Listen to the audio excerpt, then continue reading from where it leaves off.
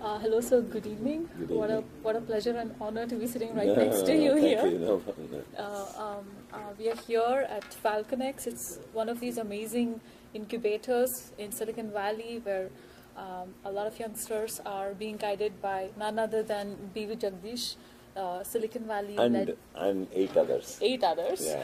Eight others. And All are successful people who have built companies from ground up to exit. So we are 9 of us together. Let's get started with a quick icebreaker round. Let's surprise the audience with some facts about you, which they don't know, and then we'll come to things which they know about you. So, who is B.V. Jagdish? Who is this person? According to you, who is this person?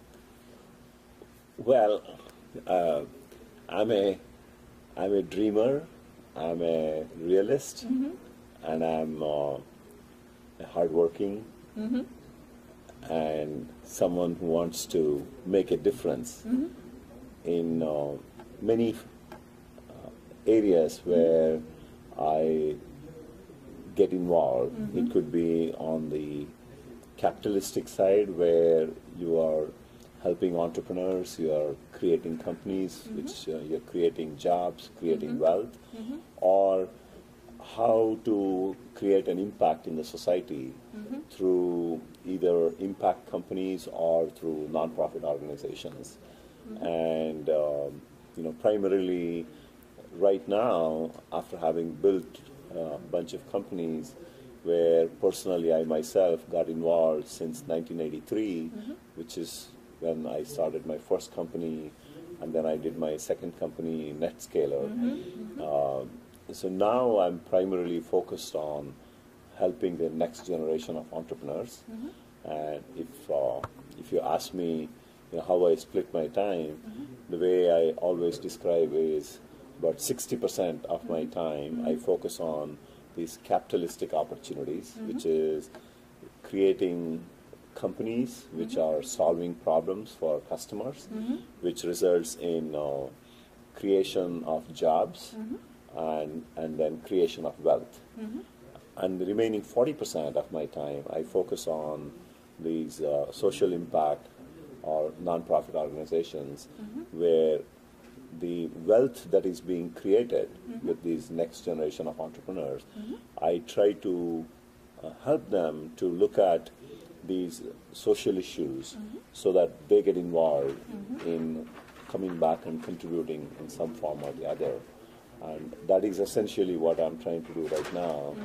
And I'm really enjoying, this part of or this phase of my life.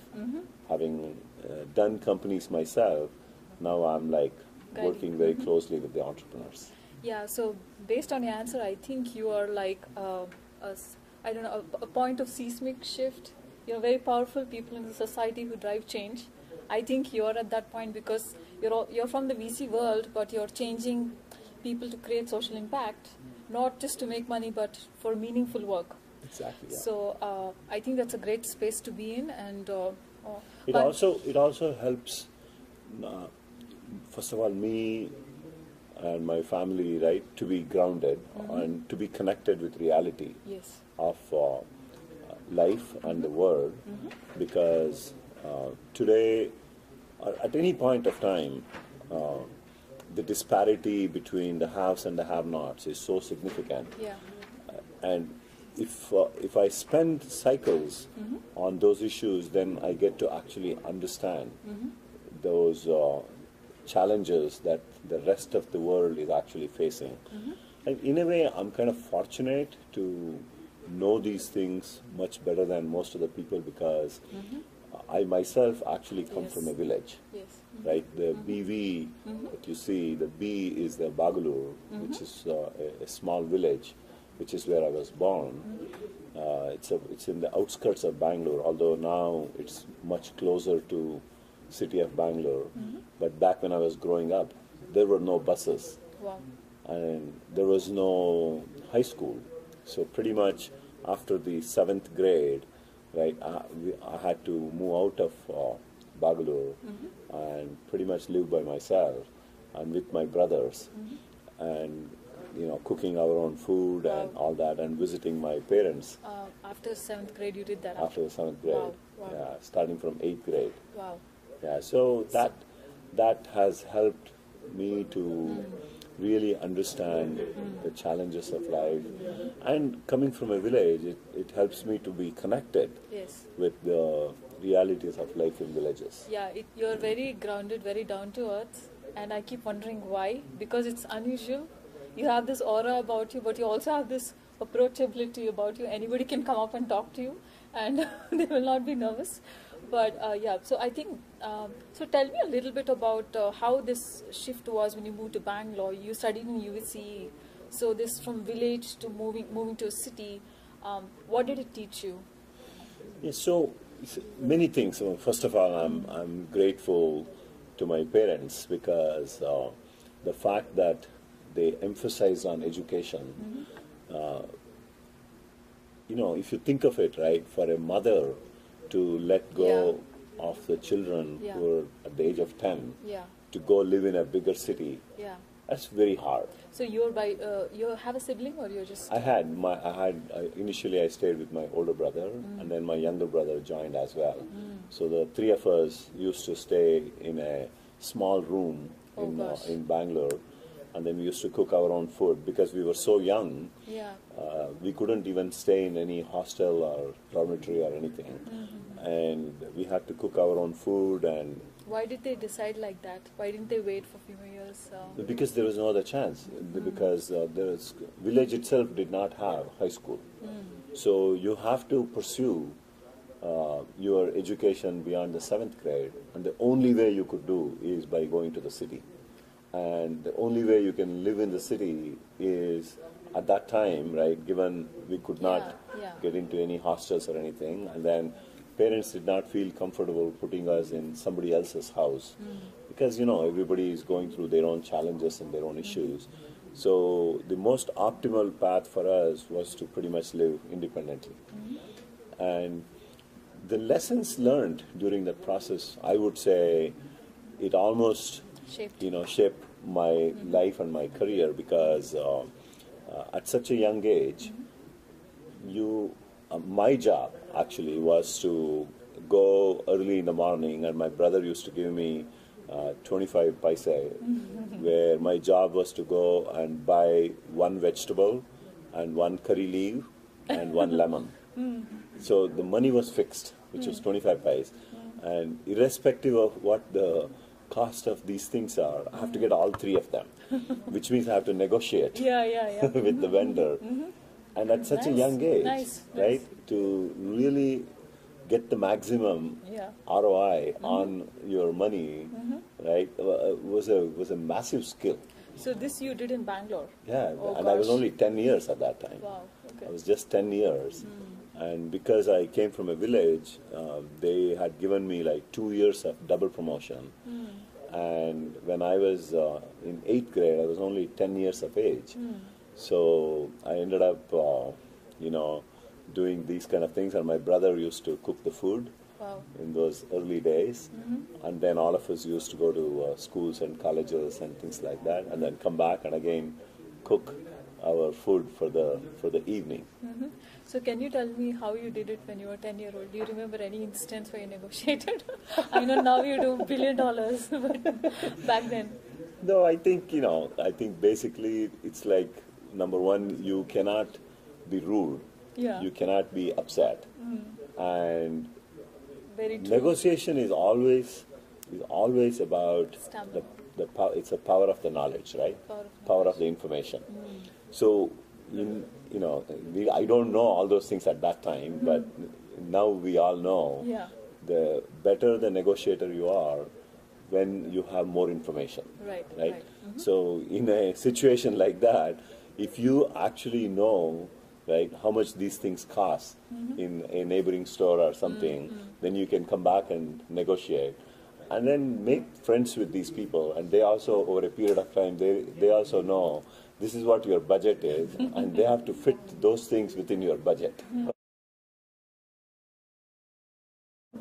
So you learned So you were Ubering back then. In your own way, you were Ubering back. Sort of. Sort of. All right. So that's like due diligence. So you didn't have to go to. Did you go? You didn't go to business school, did you? I did not. Okay. Now, but you're a professor. I'm glad actually I did not. Because I think when you go to these you can make that statement. I can never make that statement. Right.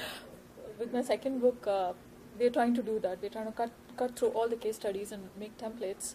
But when I say that we're trying to, cut through the case studies of B-School, then I cannot say that because I don't have anything to prove like you. But I'm glad you're saying it. So yeah. So I think the challenge of or the drawbacks of going to a business school is you end up thinking everything in a very streamlined manner. Yeah. And I think entrepreneurship and building a company and really building teams and managing those teams, especially during the early days. Yeah. Perhaps maybe these MBA skills would actually help when the company has scaled beyond certain level. That is where more streamlined process and all those things would be needed. Like a factory, manufacturing process. Exactly. Whereas in early stages of life, or, of an entrepreneur life, if you put processes, people would just run away. Yeah, because passion, labor of love. Yeah. It's a passion, it's a problem that you are solving, and it's how quick you make decisions, and experimenting with decisions, right? Because not all decisions are going to go perfect. Yeah. So when you put a process, then 20 people have to sign up for this. Yeah. Then there'll be, accountability. And because there's going to be accountability, decision making is going to be delayed.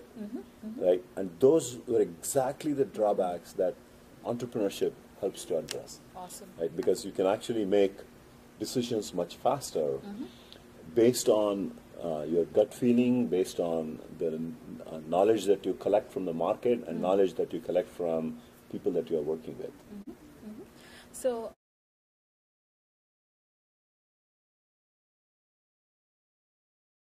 if the depth of knowledge, depth in whatever you are doing is missing. I mean, take for example, Theranos, which is the company, how it grew up by itself, right? So the founder knew exactly how to communicate, right? There was a brilliant idea and an incredible problem that she was trying to solve, and an incredible communicator, right? Because I've heard her speech many times, and I was fascinated with the way how she was speaking. But later on, we came to know, after this investigative article that came up from Wall Street Journal, that the crux of what she was doing, she had no knowledge about that. Wow. Right? She had very minimal knowledge, and she just made assumptions that her idea somehow is going to work without really understanding the depth of, whether this idea really is doable or not. Yeah, it's a leap of faith because she's so passionate about her vision. It's a false leap of faith. False leap of faith. Right? It's a false leap of faith. I mean, anybody can have any assumption and any idea, right? I can actually come up with an idea thinking I'm going to have a rocket right here which is take me to the moon. Can you make it work? There has to be science behind it, there has to be technology behind it, there has to be execution behind it, right? All that has to really translate into a meaningful and a viable product. Otherwise, your idea is not a sustainable idea, which is basically what happened to Theranos, right? And we all know, I mean, she's now facing criminal charges because of misleading the investors, misleading the employees, and misleading everyone else. So, on that thought, what can change in the current VC startup ecosystem? So, there is this notion that if you build a product and you're trying to reach a market scale, then you're trying to push the product too much. Maybe it's not meant to be. A lot of people are now coming to that conclusion. I was just watching a movie. It's called Upstart. It's about 3 startup people who are trying to Uber medical delivery to villages, doctors and nurses and medical care to villages, remote villages, and they start delivering other goods as well. So it's a story of them, and then in that the VC puts a lot of pressure. You know, they get somebody from a soft center company, like, you know, it's something like I think they're trying to mimic China there in the movie, and this person invests 600 crores, and they say, you know, show us the results, and these people are under a lot of pressure. So why is fear that, you know, the entrepreneurs have to scale without a reason, or is it a wrong fear? Well, because I know that market size is most important number which you show to a VC when you pitch to a VC. Correct. Yeah. So I think there are multiple ways to look at, you know, what you just said, right? So one is from a entrepreneurial perspective. It's always the dream of an entrepreneur to create something meaningful and valuable. Yeah. And you need a venture capitalist who sort of helps to realize that dream into a reality. Yeah. And during that process, the investor is looking at, is this the right idea and is this the right entrepreneur who's going to help turn my investment into a 10x or a 20x kind of a return, right? And if I bet on 10, 15 of these ideas, hopefully 2 to 5 of these ideas will actually turn into 10 to 20x kind of a return. So if that does not happen, then investment into other companies or experimenting in these other these 10 companies that failed is not going to happen. And experimentation is very important, because you cannot actually look at everything that I touch to become successful. Yeah. It is not going to happen, right? I mean, we know the famous quote from Einstein, right, which basically says that if you haven't failed, that means you have not tried. Yeah. Which is so true. Yeah. Right? You have to try, and you have to either become successful or you have to fail. Yeah. And nobody can always be successful. Yeah. You will always have a couple of failures, but each failure you learn a lot. Yeah. Right? That's the norm in which this system has to work. So it's not uncommon to see if an idea is clicking, then the venture capitalists would like to see how quickly this idea can reach global markets. Okay. Right? And if the idea is not clicking, venture capital is not stupid to just go spread this idea or the product that is not. I see what you're saying. So there has to be a product market fit, So right? And when the market actually adopts the product, right, then you know there is a good marriage, and let's try to make it as big as possible. Yeah, so this is nice. This is a very good perspective. So let's say there are 3 naive engineers who just graduate. They don't understand the term product market fit. They're just obsessed with the idea, and they build it, and they come to you all the way at the end. It's like 4 years of their life, it's gone wasted. Why can't they come to you early on when they're brainstorming the idea? Why aren't VCs reachable like that to save them those 4 or 5 years where they're building the wrong prototype, where they don't understand product market fit like you're talking?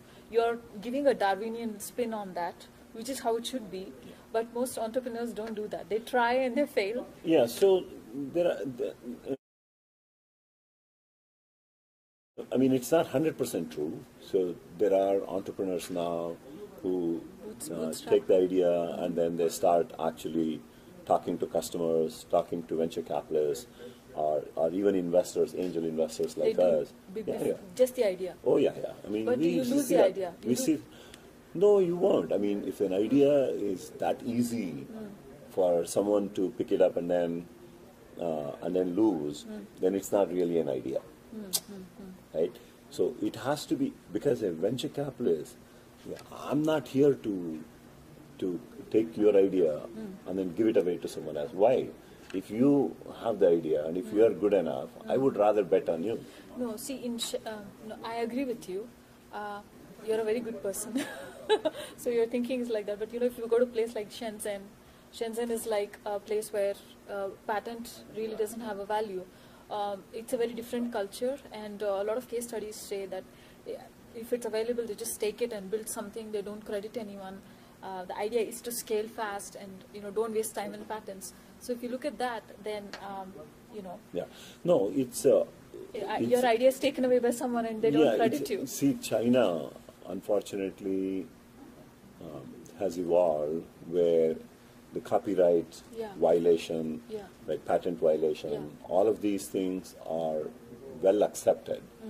And there is no penalty or there is no government law that protects the patent owner or the copyright owner, right? So it's always a challenge in China, and that is why a lot of companies they don't want to go to China early on itself. Yeah. They want to go when the product has matured. See, this is good insight. Don't go there early. Make sure you have a good market cap. Correct. And, wow. Okay. You have a good branding. You have a good market penetration, right? And then you go and you also know how to protect your intellectual property, so that even if they copy, right, they cannot copy and scale. Yeah, like that. So this is fine for high margin products, like I used to offer radiation therapy With intellectual property, correct? Yeah, like $100 million proton radiation therapy. That's fine. It's very hard to mimic because every part is you can't copy everything. They have linear accelerators and cyclotrons and all. But what about these apps? Like Uber or Ola? It's very easily Copyable. Yeah. No, maybe not Uber. Uber has its own mathematical model. Maybe it's hard to mimic, but they have their own way. They're O2O. Like you. There are many applications that they're everything's tethered to the phone. Baidu or the Alibaba, right? All of these things. What we do with text, they do with voice because they have the Chinese voice, NLP things. But at the end of the day, idea alone copying is not uncommon. It's not uncommon because you cannot patent an idea. You cannot patent the execution or the techniques or the technologies in translating this idea into a reality. That is what is patentable. So which basically that's a good insight. Basically makes it harder, right, to take the ingredients of the idea into reality. And the ingredients is where if I'm coming up with an idea and I'm trying to translate that idea into a product, the ingredients of what I do internally makes it harder for someone else to copy. Okay, great. So this is very good insight. Yeah. So if China basically looks at, even India, for example, right? They took this Uber model and then they copied that into Ola. Right. But how they have done it themselves, who knows, right? There may be some advantages that Uber has that Ola does not have, or Ola may have some advantages that Uber may not have. Yeah, there's a lot of protectionism also Uber has to face when they go to India. That is also there because they build their local product and they push the outsiders out. So that's another facet of this copying. But all said and done, India actually did not protect Ola. They did not. They did not. They allowed both Uber and Ola to compete in the market. Yeah, so that's like the market economy. Yeah, the best market player economy. wins. The consumer benefited out of it, both from a functionality perspective and from pricing perspective. Nice. If you have to start all over again at 25, how would you do it differently? And if you are 25 today, what would you do? I think you'll say, I don't want to change anything. My life is perfect. Yeah, I think the experiments of entrepreneurship, first of all, it has to be within you. See, for me, this whole entrepreneurship dream started when I was doing my master's degree in Bombay. Right? That is where this whole spirit of entrepreneurship and one day starting my own company, basically that fire started. And when I came here, it took me almost like 10, 11 years, right, to kind of put myself in a stable state. In Silicon Valley, you mean? In Silicon Valley. And also the ability to take that risk and how you Wow. manage the risk. Yeah, as an immigrant. It's As very an hard. It's very immigrant, hard. because if something goes wrong, Yeah, I no. cannot be on streets, know. nor my family, right? Yeah. Cannot be on streets. But you did it when you came to Bangalore from the village. Yes, so I had nothing to lose at that point of time. Yeah, but here it's not the Nothing same. to lose. Whereas when you come here, you have a family, you have children, you cannot just put them on streets. Yeah. So there is a little bit of planning that I had to go through, and I kind of planned it in such a way that when I started the company in 1993, I gave myself time for 1 year that I'm going to try this out, and if this is going to click, fine, I'm going to pursue further. If it did not click, then it's like, hey, I always wanted to be an entrepreneur. In fact, my wife was very encouraging to try, asking me to try this out, right? Because this was a burning desire in me, and she was like, go try it, right? Why do you want to curb your this dream that you have? Yeah. So 1 year you try, and if it clicks, fine. If it does not click, go back and start looking for a job. And hopefully, in another year, I'll be able to find a job. So that means from a financial perspective, I had planned in such a way that for about 2 years, 2 years, yeah. if I don't have any salary, I can still survive. Wow. So you planned for it. So you had a backup plan. Correct. See, that's why That's an advice to entrepreneur, entrepreneurs. Yeah. everybody thinks an entrepreneur more as a risk taker. Yeah. Actually, He's an not. entrepreneur is not just a risk taker, but he's a great risk mitigator. Yes. I like that. It's a very good. That's what we should teach. Correct. Why are we hyping up all these extreme traits of Correct. risk taking, radical thinking, Correct. more organized thinking, Correct. contingency planning? These are all things we. Every one of our entrepreneurs here, right, is not only taking the risk, but they're also mitigating the risk, Yeah. meaning continuously they're trying to raise whatever money that is required and managing that little cash that they have Yeah. to stretch as far as they could until the product actually gets ready, gets marketable, and in the meantime they're selling and generating some revenues. Yeah, and nobody is stopping just because there is no VC funding or anything. See, that's a true spirit of an entrepreneur. Yeah. Wow, that's nice. So you are encouraging them to fail safely. Correct, exactly. Correct. So it's not only failing, how you fail. Yeah. So I And before you fail, you should have given your 200%, right? That Yeah. means, Good. if this is the product I wanted to build, okay, build the product. This is the product I want to sell to this kind of a market or this kind of a buyer. Okay, did you try selling to that? And whether it happened or it did not happen. If it did not happen, then can you reposition the product for another buyer? Right? If there is a value in the technology, then if this assumption that you made for this customer to buy and that's not working, then is there another customer who's actually willing to buy your product? So we have to give all those tries before you give up. So is this taught in MBA or is this something you learned on your?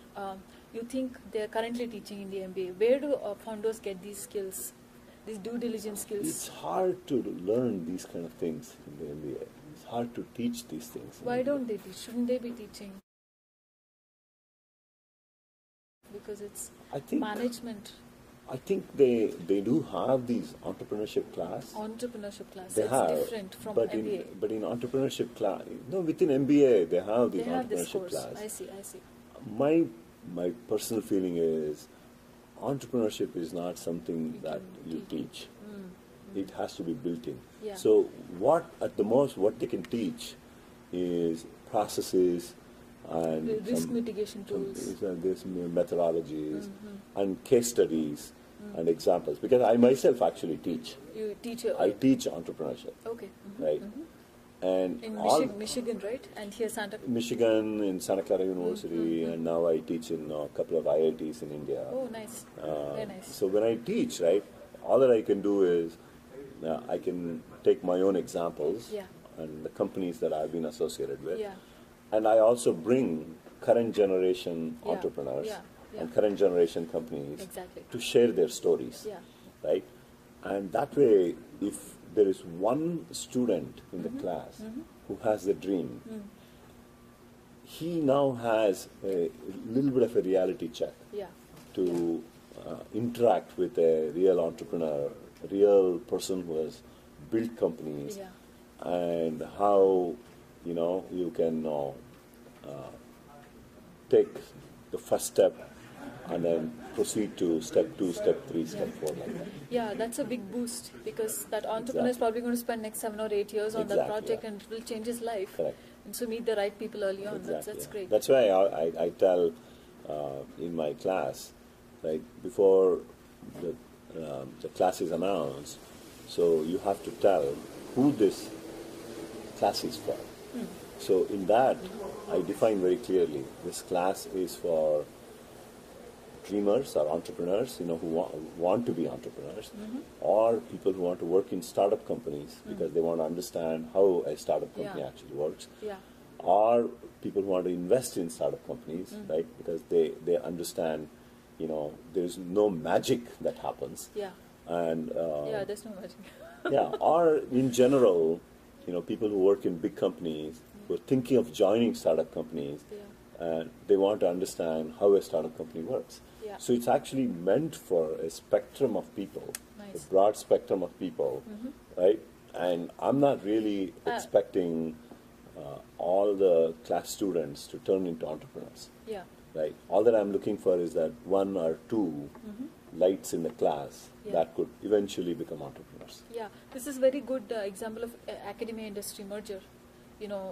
We think academia is bookish, or we segregate it as not the real world. This is like real world walking into academia and Correct. vice versa. Correct. So yeah, I had a lot of questions about studios, incubators, accelerators, and school for VCs. How one could become VCs? Because when I go to pitch events, a lot of people from Deloitte, they are they are telling other people how to join the VC venture capital, like the Google venture or Right, Deloitte right. venture. So, is there like a school for VCs, or are you thinking of starting something with your EdTech initiative? Like in India, even the street vendor is an entrepreneur. With that That's kind right. of reach, they're very entrepreneurial. It's a You very cannot- good point. Yeah. So, are you doing something like that? Because with our book, we To teach a VC, to teach how to be a VC. That is one. Second thing, to give some light to these street vendors, what they can do instead of getting beat up by Amazon, what can they do to scale in their own ecosystem. So the reason I said was there was one conference for teaching entrepreneurship skills to middle school and primary school, which they were conducting, Z Network was conducting in Bombay, for which I was going to work with my co-author for building templates for kids. So I'm like, why are you teaching kids? They're like, kids are very entrepreneurial. They need to understand. So I'm like, are you doing something, or is it too radical? Don't want to think about it. Yeah, I think it's very far-fetched, and I think this VC concept The first- can the be first taught. concept. First Can be concept, taught. yeah. The first concepts can be taught Yeah. because there is a lot of process in the VC. In the VC field, Yeah. the structure can be taught. Yeah. But eventually, the decision making in investing, Yeah. right, that is not a 100% structure. Yeah, your panel in India conference, Berkeley India conference, they were saying this is like no one has the answer to this. This panel is going to be a failure. Exactly. How do you know whether this company is going to be unicorn? You Nobody don't know. knows. You don't know. Okay. So what you have to do is you have to bet on this entrepreneur. You have to bet on The team. the team and bet on the idea, and you as a venture capitalist, you have to feel, hey, I'm going to help this company, right? I have enough skills to help this company to move from point A to point B to point C. Yeah. Right? Yeah, yeah. And we have to do everything right. And we don't know the entire dynamics of who else is actually creating a similar product. Like, you will have no idea at the Yeah. time when you're making the investment, Yeah, yeah. right?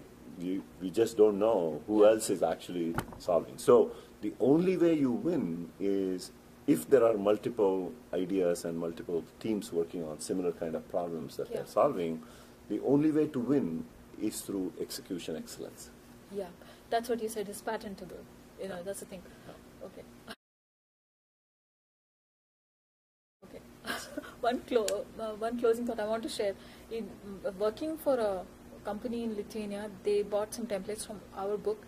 The reason they bought it was they want to create a society 5.0, an ideal society where resource allocation is not a problem. They're a small population, very homogeneous, and they want to be like Estonia, AI first and digitally mapped and everything. So they want templates from us to connect innovators. So we went through this, arduous grill. We still failed.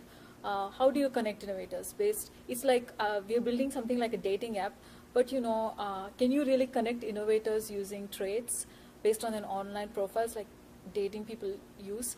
Because you just now said that if many people are working on the same problem, why don't you talk to them or work with them or know what they're doing? The only way to do it is have a platform where similar ideas or like founder dating can be done. So is it possible? Like, do you think it from will grow investors from India? No, I think they said the laughable challenge, in this, I've seen, by the way, even in non-profit organizations as well. Yeah. So people who are trying to build, whether my own company or even a non-profit organization, Mm-hmm. I've actually tried to combine some of these You have. guys together, and it has worked a couple of times, but most of the times it won't work because I think people believe that they have something unique that others don't have. That's number one. And number two is they think that by them controlling right, the execution aspect of it, they have a better chance to succeed versus partnering with someone else and not knowing the execution skills of the other person. Yeah. Because, building a company, only 10% is an idea. 10% is idea. That's it. 90% is everything. It's Wow. execution. Okay. Yeah. 90% Good is to know. execution, Yeah. right? Yeah. So it's if someone has a better skills on the execution, yeah. building the team. Like search, Google did it better than Yeah, anyone exactly. else. Yeah. Exactly. Yeah. And Yeah. then building the team, managing the team, and how you delegate responsibilities, Exactly. Mm-hmm. right? Because if you're very micromanaging kind of thing, Yeah. it's very hard to translate that into a successful company. Although there are instances of certain leaders like Steve Jobs has disproved everybody else, right? And there are a couple other companies that have done, but most companies, right, that have really gone big and they have really become successful and well respected in the market. Like GE, Ford, Microsoft. Are the ones who have Yeah. delegated, who have figured out how to delegate, So then build more number of leaders. Yeah, build more number. That's a tricky one. Okay, so we have leadership and personality matching. That's as far as we go, but we're still skeptical because that's a different country, different culture. Leadership skill matching, like who's submissive, who's they call it the red personality, blue, green, yellow personality. Correct. So it's from the School of Entrepreneurship. Correct. So it seems it can be gamified. So this is all the AI guys, inspired by WeWork. There are a lot of whole scores of startups. It's supposed to be very hot.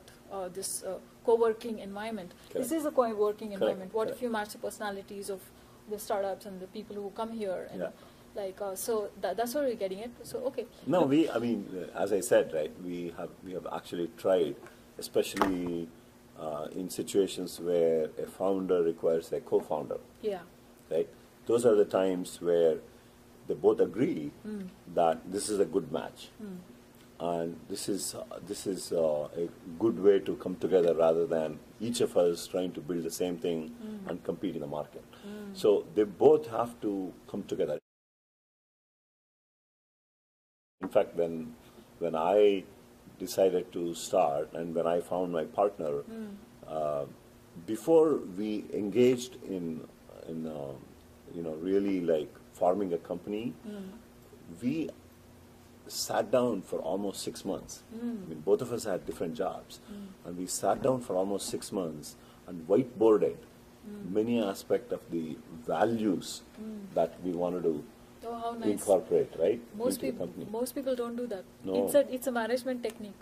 You make people write down a Correct. list of values and see who scored high on what. Yeah, I mean, Oh, wow. we were very clear, both of us, right? We So made sure. do you teach this to the children? I mean, the kids who come to you.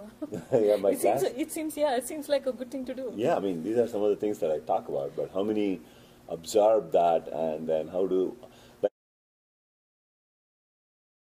like in my case, right, I learned a lot of these things because I used to work for this company called 3Com. 3Com. And the leadership there was absolutely incredible. And in fact, I meet the CEO quite often these days, and every time I meet him, I try to tell him that how much actually I learned the leadership skills, the communication skills, how to communicate with employees, a lot of these things. And these were all It's very important. things that we spelled out Yeah. day one, right, when we started our company. Hey, every employee is going to have shares. Right? Wow. Every employee is going to be a part owner of the company. Every employee is entitled to get the corporate information, right? So all of these things, so that you keep the thing as transparent as possible. Yeah, this is not happening in Uber or Ola. They're gig workers. They don't get shares. I mean, when you become public, it's kind of hard to disclose. But when you're a private company, there's a lot of things that you can do. you have the rights to actually do it. But when you become public, you cannot.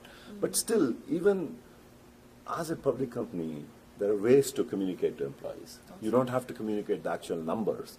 You don't have to communicate the actual dollar amount that you won because of this customer. Yeah. But there are ways to actually communicate. Yeah.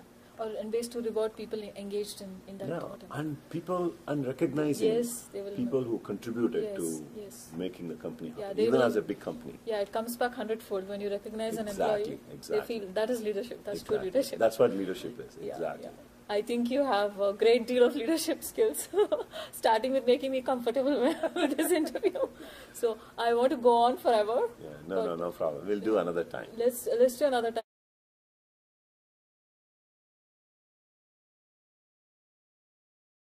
Okay. One closing thought I want to share. In working for a company in Lithuania, they bought some templates from our book. The reason they bought it was they want to create a Society 5.0, an ideal society where resource allocation is not a problem. They're a small population, very homogeneous, and they want to be like Estonia, AI first and digitally mapped and everything. So they want templates from us to connect innovators. So we went through this, arduous grill. We still failed. How do you connect innovators? It's like we are building something like a dating app, but can you really connect innovators using traits based on an online profiles like dating people use? Because you just now said that if many people are working on the same problem, why don't you talk to them or work with them or know what they're doing?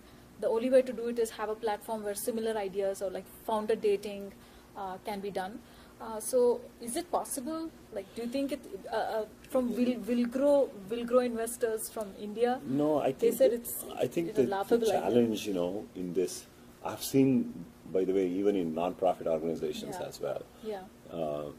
So people who are trying to build, whether my own company or even a non-profit organization, I've actually tried to combine some of these You have. guys together, and it has worked a couple of times, but most of the times it won't work because I think people believe that they have something unique that others don't have. That's number one.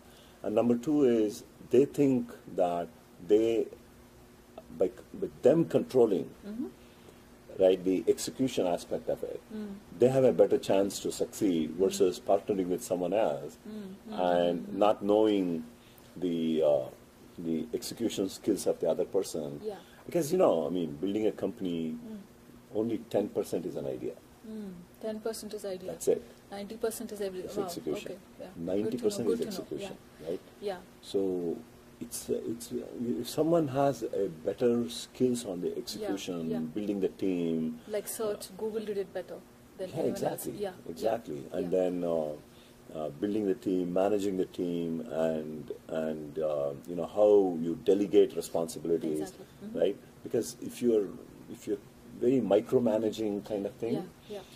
it's very hard to translate that into a successful company. Although there are instances, Yeah. there are instances of certain leaders like Steve Jobs has disproved everybody else, yeah. right? And there are a couple other companies that have done, but most companies, right, that have really gone big and they have really become successful and well respected in the market Like GE, Ford, Microsoft. are the they're ones going who on and have, on. who have delegated, who have figured out how to Delegated. delegate, So we and have, then build more number of leaders.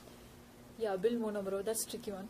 Okay, so we have leadership and personality matching. That's as far as we go, but we're still skeptical because that's a different country, different culture. Leadership skill matching, like who's submissive, who's they call it the red personality, blue, green, yellow personality. Correct. So it's from the School of Entrepreneurship. Correct. So it seems it can be gamified. So this is all the AI guys, inspired by WeWork. There are a lot of whole scores of startups. Supposed to be very hot.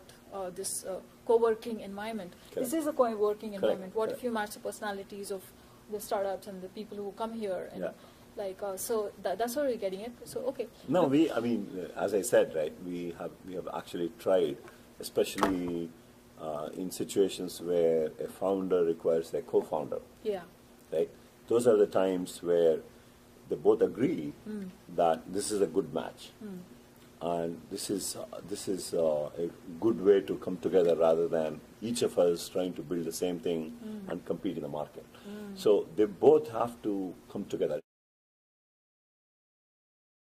In fact, when I decided to start and when I found my partner, before we engaged in really like forming a company, we sat down for almost 6 months. I mean, both of us had different jobs, and we sat down for almost 6 months and whiteboarded many aspects of the values that we wanted to Oh, how nice. incorporate, right, Most into the people, company. most people don't do that. No. It's a management technique. You make people write down a Correct. list of values and see who scored high on what. Yeah, I mean, we Oh, wow. were very clear, both of us, right? We made sure. Do you teach this to the children? I mean, the kids who come to you. Yeah, my class. It seems like a good thing to do. Yeah, I mean, these are some of the things that I talk about, but how many absorb that and then how do, like in my case, right, I learned a lot of these things because I used to work for this company called 3Com. 3Com. And the leadership there was absolutely incredible. And in fact, I meet the CEO quite often these days. And every time I meet him, I try to tell him that how much actually I learned the leadership skills, the communication skills, how to communicate with employees, a lot of these things. And these are all It's very important. things that we spelled out Yeah. day one, right, when we started our company. Hey, every employee is going to have shares. Right? Wow. Every employee is going to be a part owner of the company. Every employee is entitled to get the corporate information, right? So all of these things, so that you keep the thing as transparent as possible. Yeah, this is not happening in Uber or Ola. They're gig workers. They don't get shares. I mean, when you become public, it's kind of hard to disclose. But when you're a private company, there's a lot of things that you can do. you have the rights to actually do it. But when you become public, you cannot. But still, even as a public company, there are ways to communicate to employees. You don't have to communicate the actual numbers. You don't have to communicate the actual dollar amount that you won because of this customer. Yeah. But there are ways to actually communicate. Yeah. And ways to reward people engaged in that Yeah, content. and recognizing Yes, they will people who contributed Yes, to yes. making the company, Yeah, they even will- as a big company. Yeah, it comes back 100-fold when you recognize an Exactly, employee. exactly. They feel that is leadership. That's true Exactly. leadership. That's what leadership is. Yeah, Exactly. yeah. I think you have a great deal of leadership skills, starting with making me comfortable with this interview. So I want to go on forever. Yeah, but no problem. We'll do another time. Let's do another time.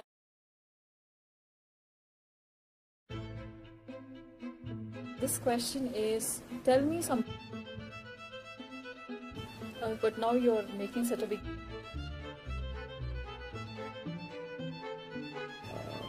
The bookish knowledge. I have a follow-up thought on that. You don't have to. Depth. Yeah, this is very good. Let's say there are 3 naive engineers. All right. If you have in Bombay, right? That is, and when I came here, it took. these due diligence skills, It's hard to. how is one? So let's do another time.